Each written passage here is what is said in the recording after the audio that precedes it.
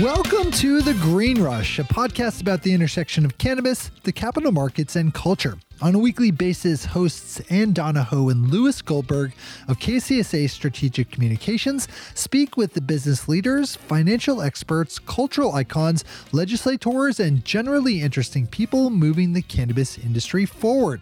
Today, Anna and Lewis are chatting again with Representative Earl Blumenauer, a House Democrat from Oregon and one of the preeminent voices in the legalization movement. He's represented Oregon as a congressman for more than 20 years, a state where voters first legalized medical marijuana back in 1998, becoming one of the very first states to do so. Oregon made history again in 2012 when its voters legalized adult use cannabis.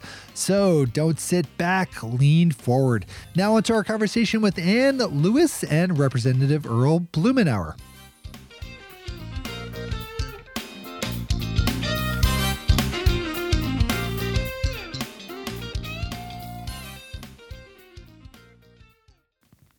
Hi, Ann. Hi, Lewis. It's so good to see you. I love this technology. It's pretty fucking amazing. And this is now the second interview that we've done video. The first was Kevin Smith, and now we've gotten to speak with Congressman Earl Blumenauer. And this is that reverse time thing that we do where we talk about what we're going to talk about after we've already talked about it. Yeah, it's weird. And if two dummies like us can get video working, I mean, like, the world is our oyster. And I feel like, especially after that conversation, why can't the Senate figure out remote voting? They can. They just don't want to. And I think know they don't want to. And it's just frustrating. It is amazing to me that this is the second time you and I have gotten to speak with Congressman Earl Blumenauer.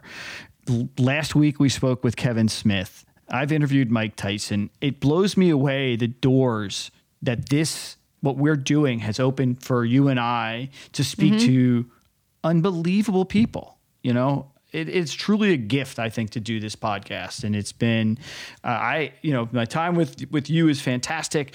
The prep that we do for this, I love. I actually love researching the guests. Oh, I love had the a blast on this one. Yeah. Yeah. Yeah. I mean, I didn't do some of my work that I was supposed to be doing this week, but whatever, we'll catch up. And I mean, this is really, it's special. It feels special. It feels different. It feels needed. And it feels like we're making a difference. So, yeah. And I also like the video side of this. So we'll try more of this when it fits. Hey, you know what? The interaction with Kevin was pretty amazing. The interaction with the congressman was great. God forbid I put on makeup once a week. And I'm wearing jeans. I'm wearing cargo shorts. I'm wearing jeans. But I want to be respectful. Hey, by the way, Nice. We have Green Rush swag. So if anybody wants this, merch. We can make it for you. Merch. So this is a really cool hoodie that my wife Melissa. It's actually designed. the perfect material too. It's not too heavy. It's not too light. Yeah. It's magical. And then we also have a baseball raglan jersey, which I'll wear for the next one. And you guys can see that. So, all right. Now it's on to our conversation with Congressman Earl Blumenauer, Democrat from Oregon. Congressman, thank you so much for joining us again. We truly appreciate it. And it's nice this time to actually be able to see your face. We've just started doing video as well as audio, and we really appreciate you taking the time to be with us today. Happy to do it. Where are you? Are you in D.C.? Are you in Oregon?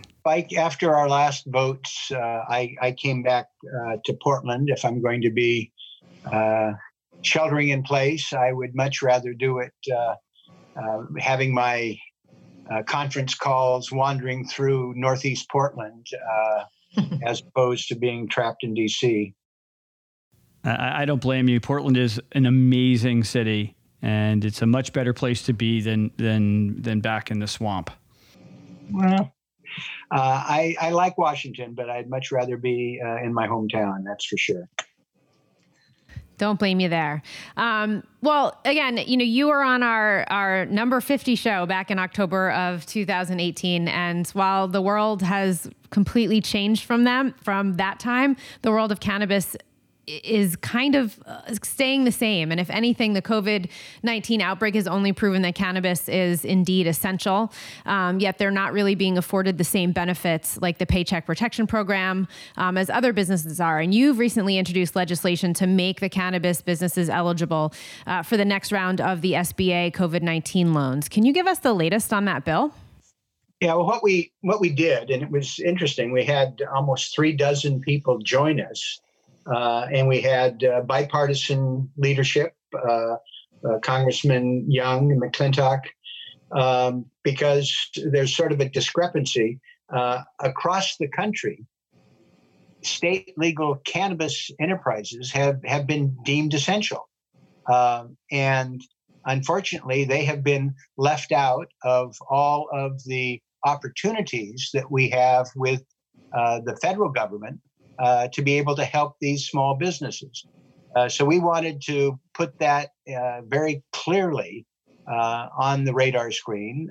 We had about 36 members of Congress who joined us. It's not going to be part of this next package, but we thought it was really, really important to be able to demonstrate the impact that the cannabis industry's had, the fact that they have legitimate interests that should be addressed, and the fact that we're looking at a sector that is rapidly growing.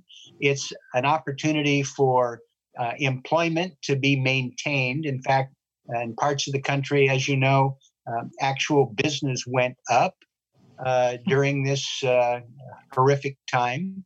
Mm-hmm. And at a time when we're watching the revenue picture for state and local governments deteriorate by the minute, the taxes that are generated by legal cannabis enterprises can play a critical role. It's over $2 billion.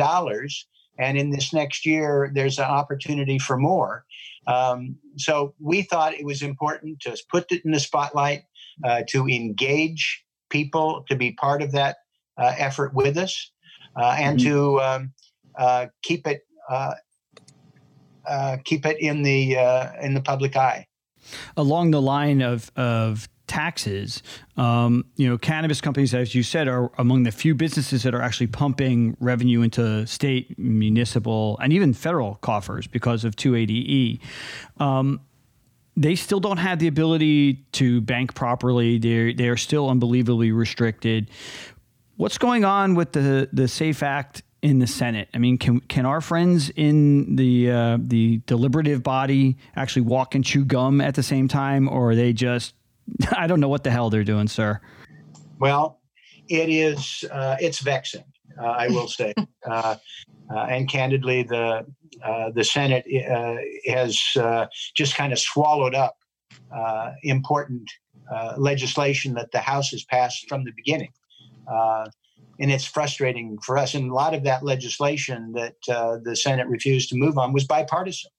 And virtually all of it was bipartisan. One of the best examples, as you know, is our Safe Banking Act. That was a result of just monumental efforts. And I'm so pleased with the partnership with Ed Perlmutter, Denny Heck, just sort of staying with it. And we had an outstanding vote in the House, 323 votes in favor of it, about 3-1. And every Democrat except one voted for it, and about 40% of the Republicans. It was a very strong bipartisan vote. That's been languishing in Moscow Mitch's. Oh, thank you. Don't get him started, please, Congressman. You got me and our producer, Shay Gunther. Like, we love you for that, sir. Okay.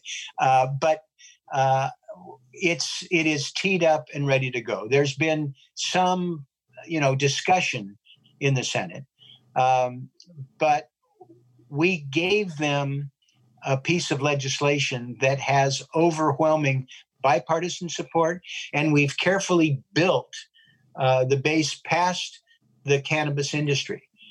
Two of the more powerful voices were the credit unions and the bankers. These are kind of button-down men and women. They're not radical.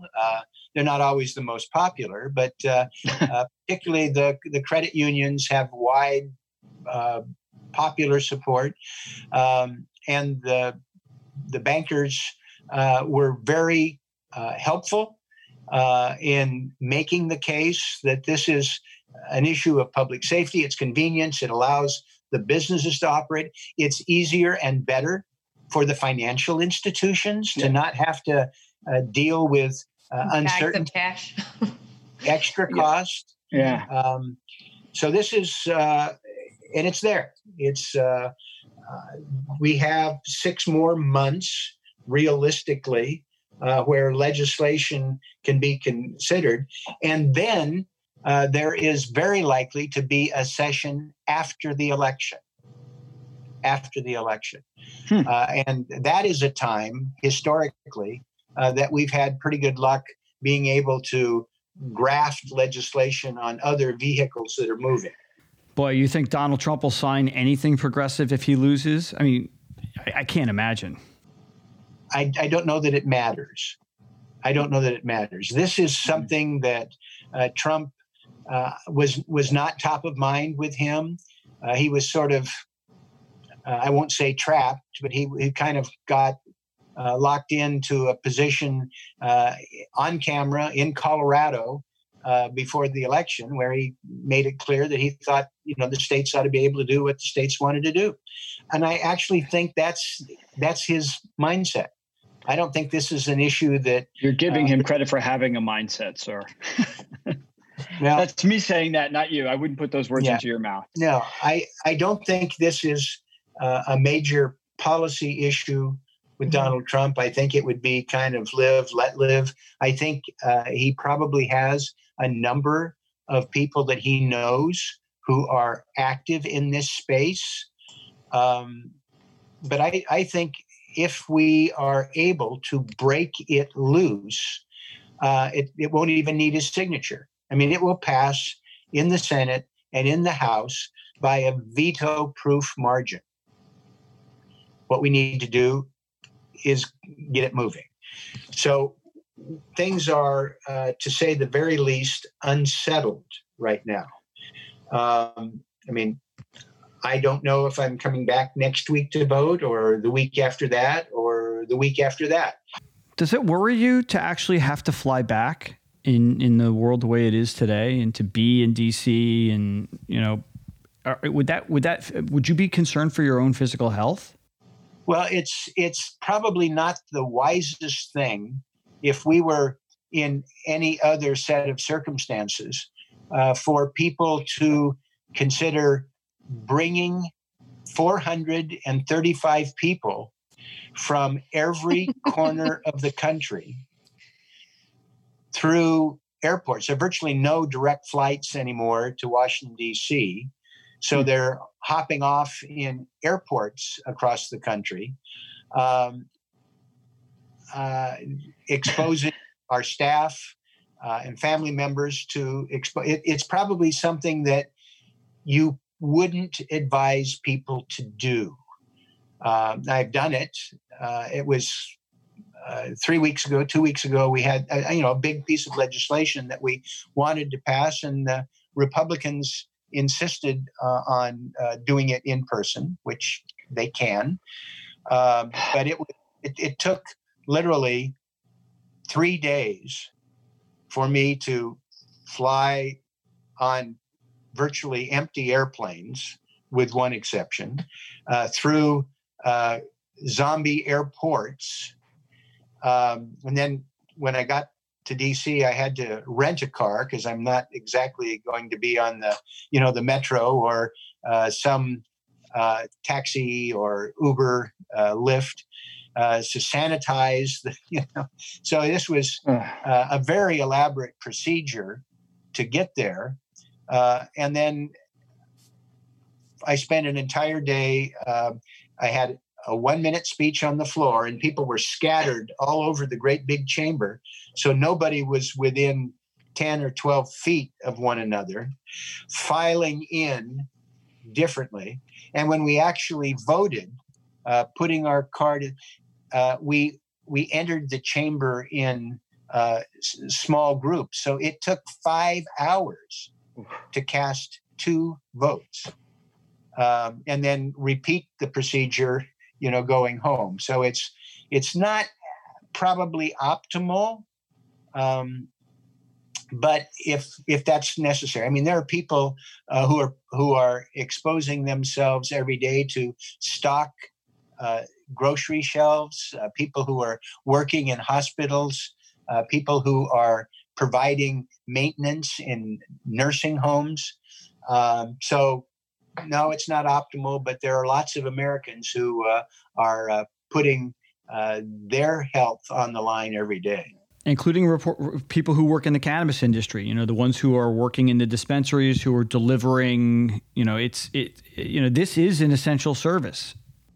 There's no question about it. And we've talked about this before, but one of the things that I am so pleased that we've been able to have people in Congress appreciate is that this product is really an essential service. It is fundamental. There are people, I can't tell you how many hundreds of people I've talked to who explain how access to medical cannabis has saved their life or the life of a loved one or a son who was in the service, a daughter with PTSD or with extreme nausea from chemotherapy. I mean, this is absolutely essential for hundreds of thousands of people every month. It also, candidly, is an economic generator. As we've talked, that sales have remained strong. In some cases, they went up. People want the product. They'll pay for it. There are almost 250,000 people who are working in the cannabis industry. Mm-hmm. Now, these are people who are not on unemployment. And one of the things that you've helped us spotlight is how responsible the industry has been, whether you're talking about small mom and pop operations in street corners, or you're talking about larger business models. They treat their employees well. Many of them are paid much higher than average wages. Many of them get full benefits, good working conditions. And because in the cannabis industry, the standards have been so high, people are actually safer. That's what our clients are saying, that this is among, the safest spaces you can be, especially if you're in a greenhouse, or if you're at the safety protocols, and even the safety protocols I'm in Los Angeles in the different dispensaries. I feel safer going in there than I do Ralph's. And, they take it very seriously. It's not a joke to them. And, it's become this weird joke, on social media. Like, I can get, weed down the street, but I have to see my hairdresser in a back alley. And it's like, well, two different things. Well, you should. I mean, it is safer to be in a dispensary or to work in the facilities that are producing product. Absolutely. Do you think that this is really a transformational time for the cannabis industry now that it is considered essential? It's so hard to put the genie back in the bottle, once something is deemed essential during a global pandemic, right?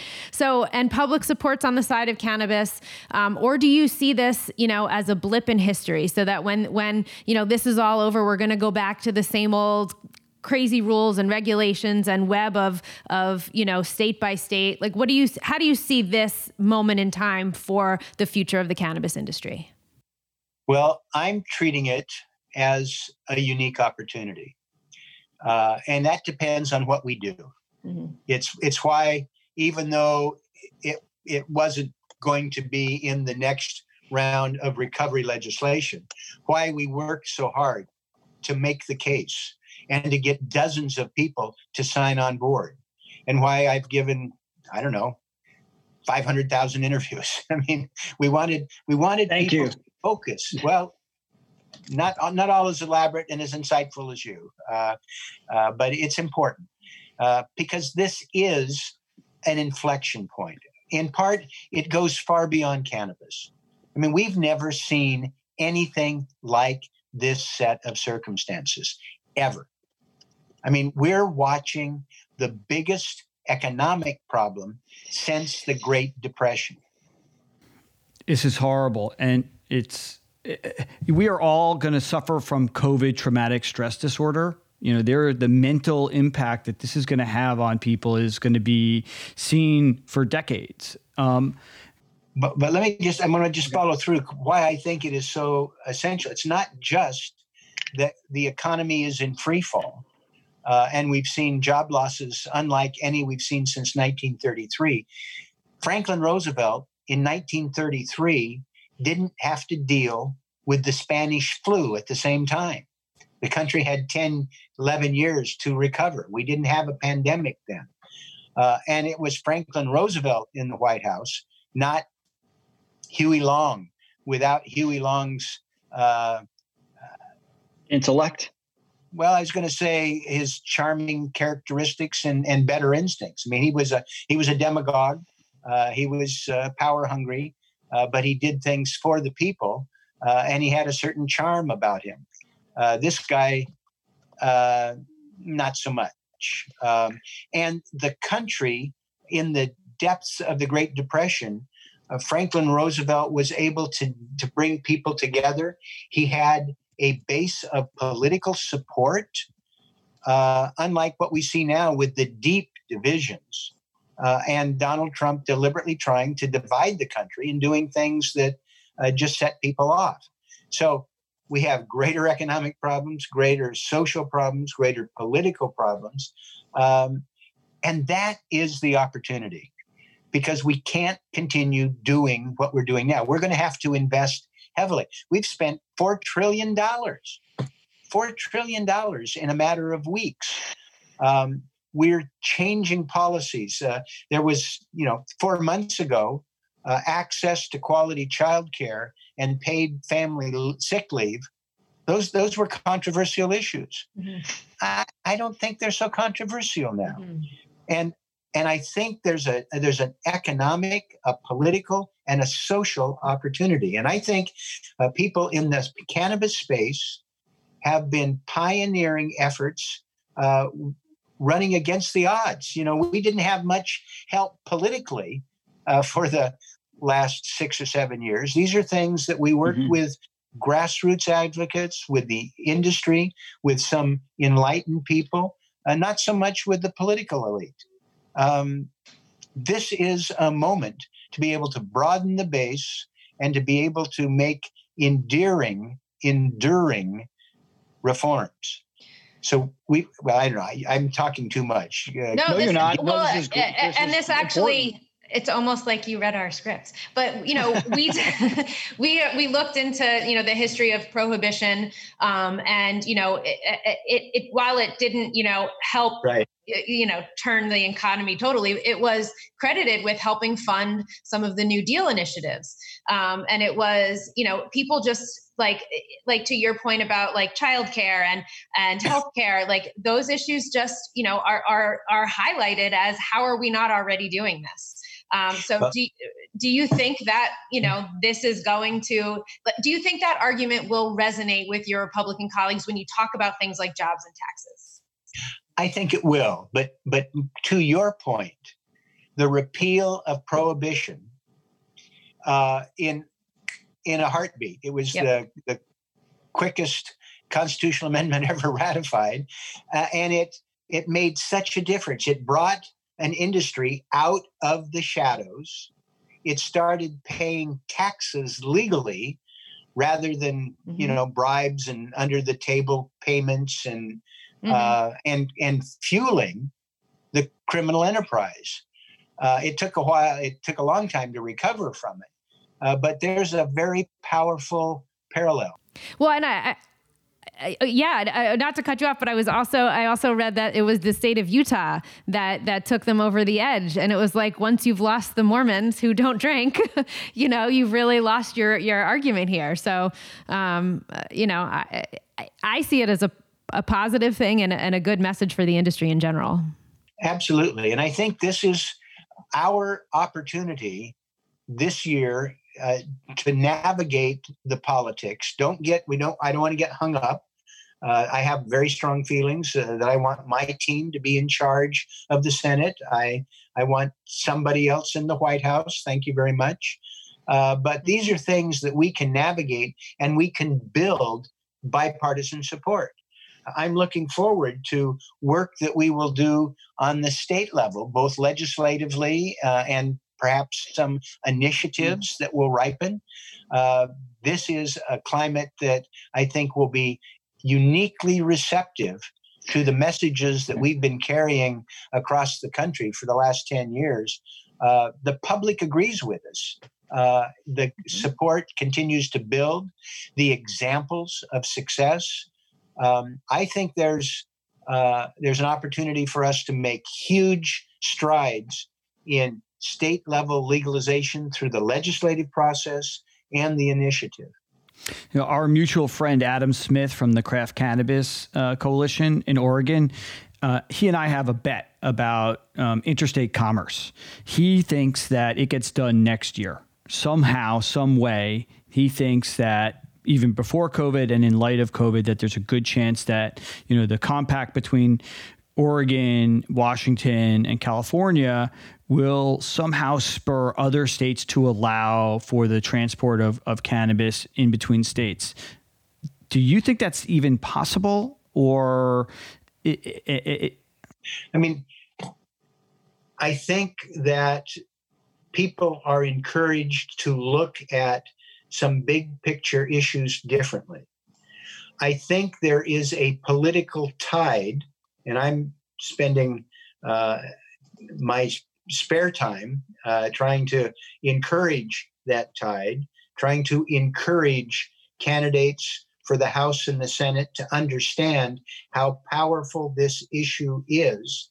Mm-hmm. And we're going to continue to be active in this space. I've got my little cannabis fund. I'm going to, when I help candidates, they don't get a campaign contribution from me without understanding the power of the issue of modernizing and repealing the failed prohibition of cannabis.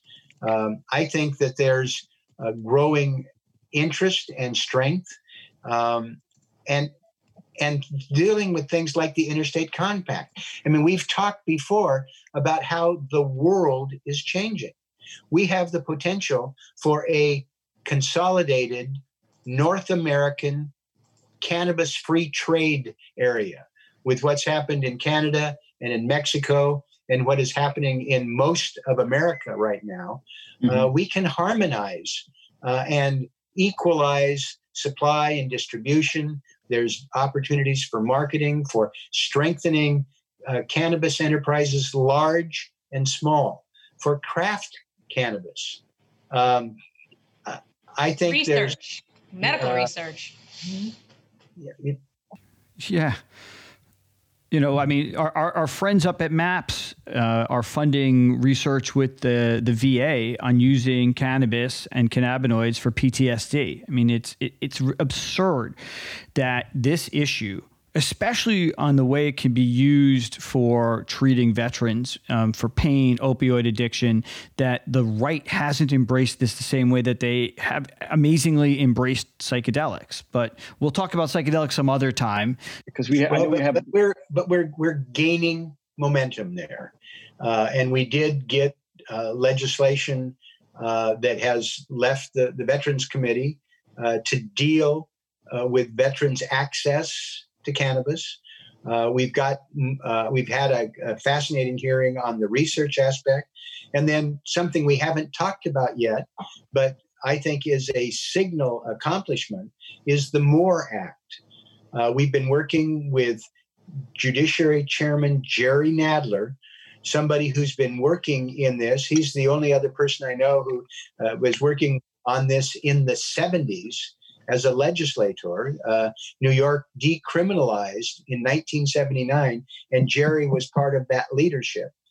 He assigned 2 outstanding members of the Judiciary Committee staff. And remember, the Judiciary Committee's had a lot going on this last year, but they've come up. We almost got them.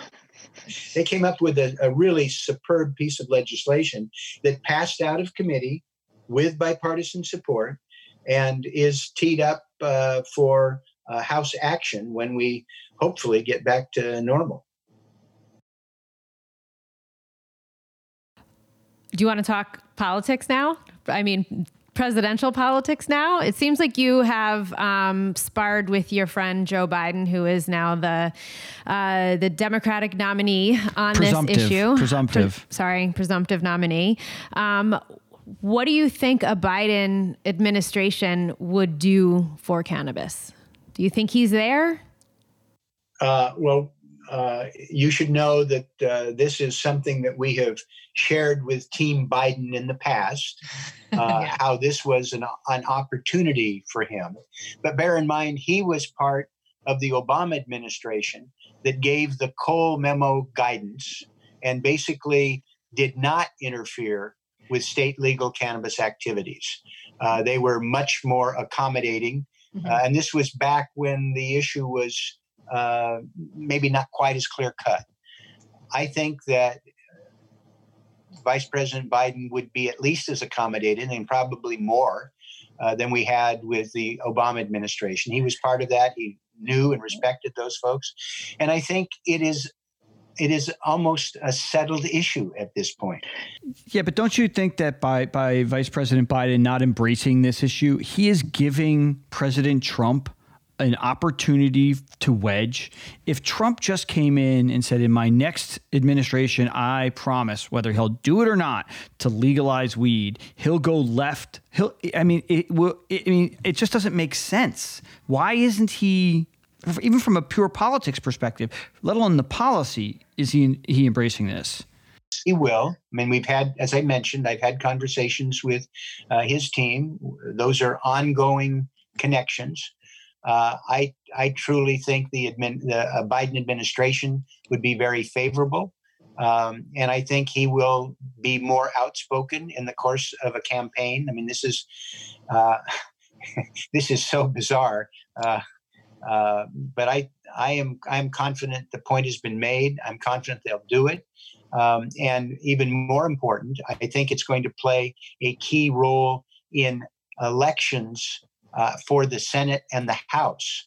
That's what I'm worried about. And I want to make sure that we're able to deliver. And I think we're watching the Democratic candidates embrace this in a way that continues to make me smile.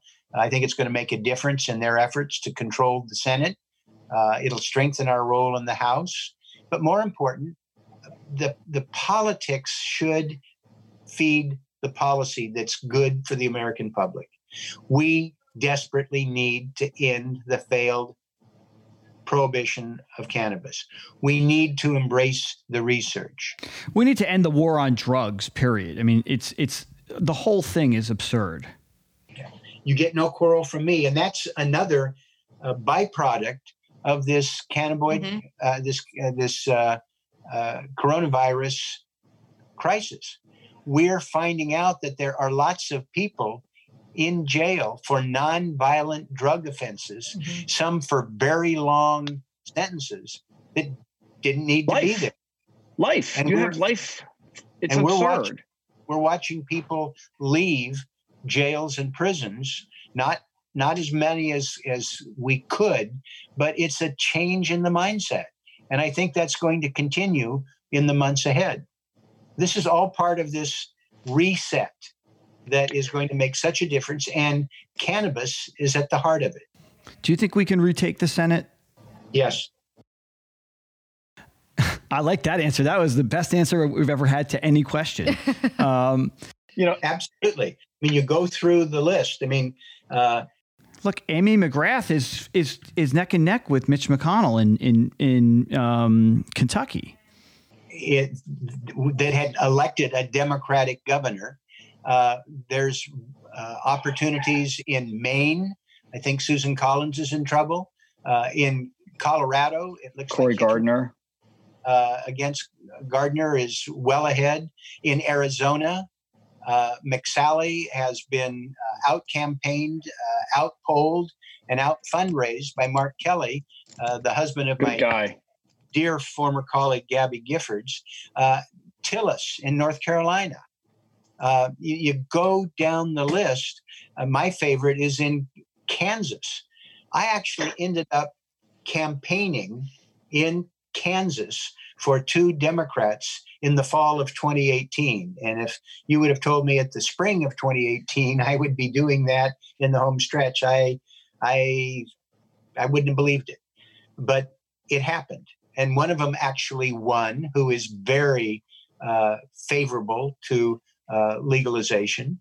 And there's a person there who lost the campaign for governor, Kobach, who's really a loose cannon, a very destructive person, anti-immigrant, just voter suppression. He's the front runner currently to win the Republican nomination for Senate. So there's a lot going on. Montana. So yes, the Senate is definitely in play. Congressman, we want to be respectful of your time. You've been very generous. I have one last question, which is we've seen a lot of states have their ballot initiatives die because of COVID, because you can't go and collect signatures. Are you worried about the election from a functional perspective in November? And what can you do? And then also what can we do to help, like Ann is in California, I'm in New Jersey, we're in blue states, but what can we do to help ensure there's election security in other states? Well, in the very first bill that the House passed last year, dealing with the protection of the democracy, there were some provisions that I was able to get in that bill that dealt with vote by mail. Oregon has been conducting all its elections since 1996 by mail. There's never been a problem with hanging Chad. It's very high participation and voter security. And of course, there's a paper trail when you're done. We are fighting hard to give more resources to the states for vote by mail. It's something that voters want desperately. The Republicans are kind of incoherent. Donald Trump cast an absentee ballot in Florida, but he's against vote by mail. Absentee ballots are okay, not vote by mail. Well, because it's the He's do the fraud exception. and you don't. Yeah. He's the exception to everything, masks included. But this is a concern. We have money that we will be proposing for election security at a time of coronavirus, when you have about half of the people who are poll workers are retirement age or beyond. It's not healthy for them. It's expensive and it's dangerous. So these are things that I am concerned about, but we're working to fight to encourage voting at home because it's safer, because it's cheaper, and because it's more secure. Amen. Well, thank you so much for your time. The next time we get you on, I do want to ask you about psychedelics, but we want to be respectful of your time now. Okay. Well, give us something to look forward to. Thanks for your attention to the nuts and bolts of this issue. I enjoy these conversations, and I think it's important for people to understand how the pieces fit together, and you do a great job of helping make that clear. Thank you very much, Thank you sir. so much. Stay safe, stay healthy. Same to you. Thank Bye-bye. you. Take care. Our immense thanks to Congressman Earl Blumenauer of Oregon, a veteran of the Green Rush. For more on the Congressman, head over to earlblumenauer.com, or he can be found on Twitter at Rep Blumenauer, BLUMENAUER. If you want to chat with us, you can find us on Instagram at the _podcast or on Twitter at _greenrush. God forbid we make it easy for you guys. Or drop us an email at greenrush@kcsa.com. Ask about our merch. And don't forget to subscribe. That's Take 40. Oh, and we have a YouTube channel, but we also can't figure out a good name for it. So just go to the bottom in the show notes and you'll find it there. Bye. That's 47 Take Shay. 47.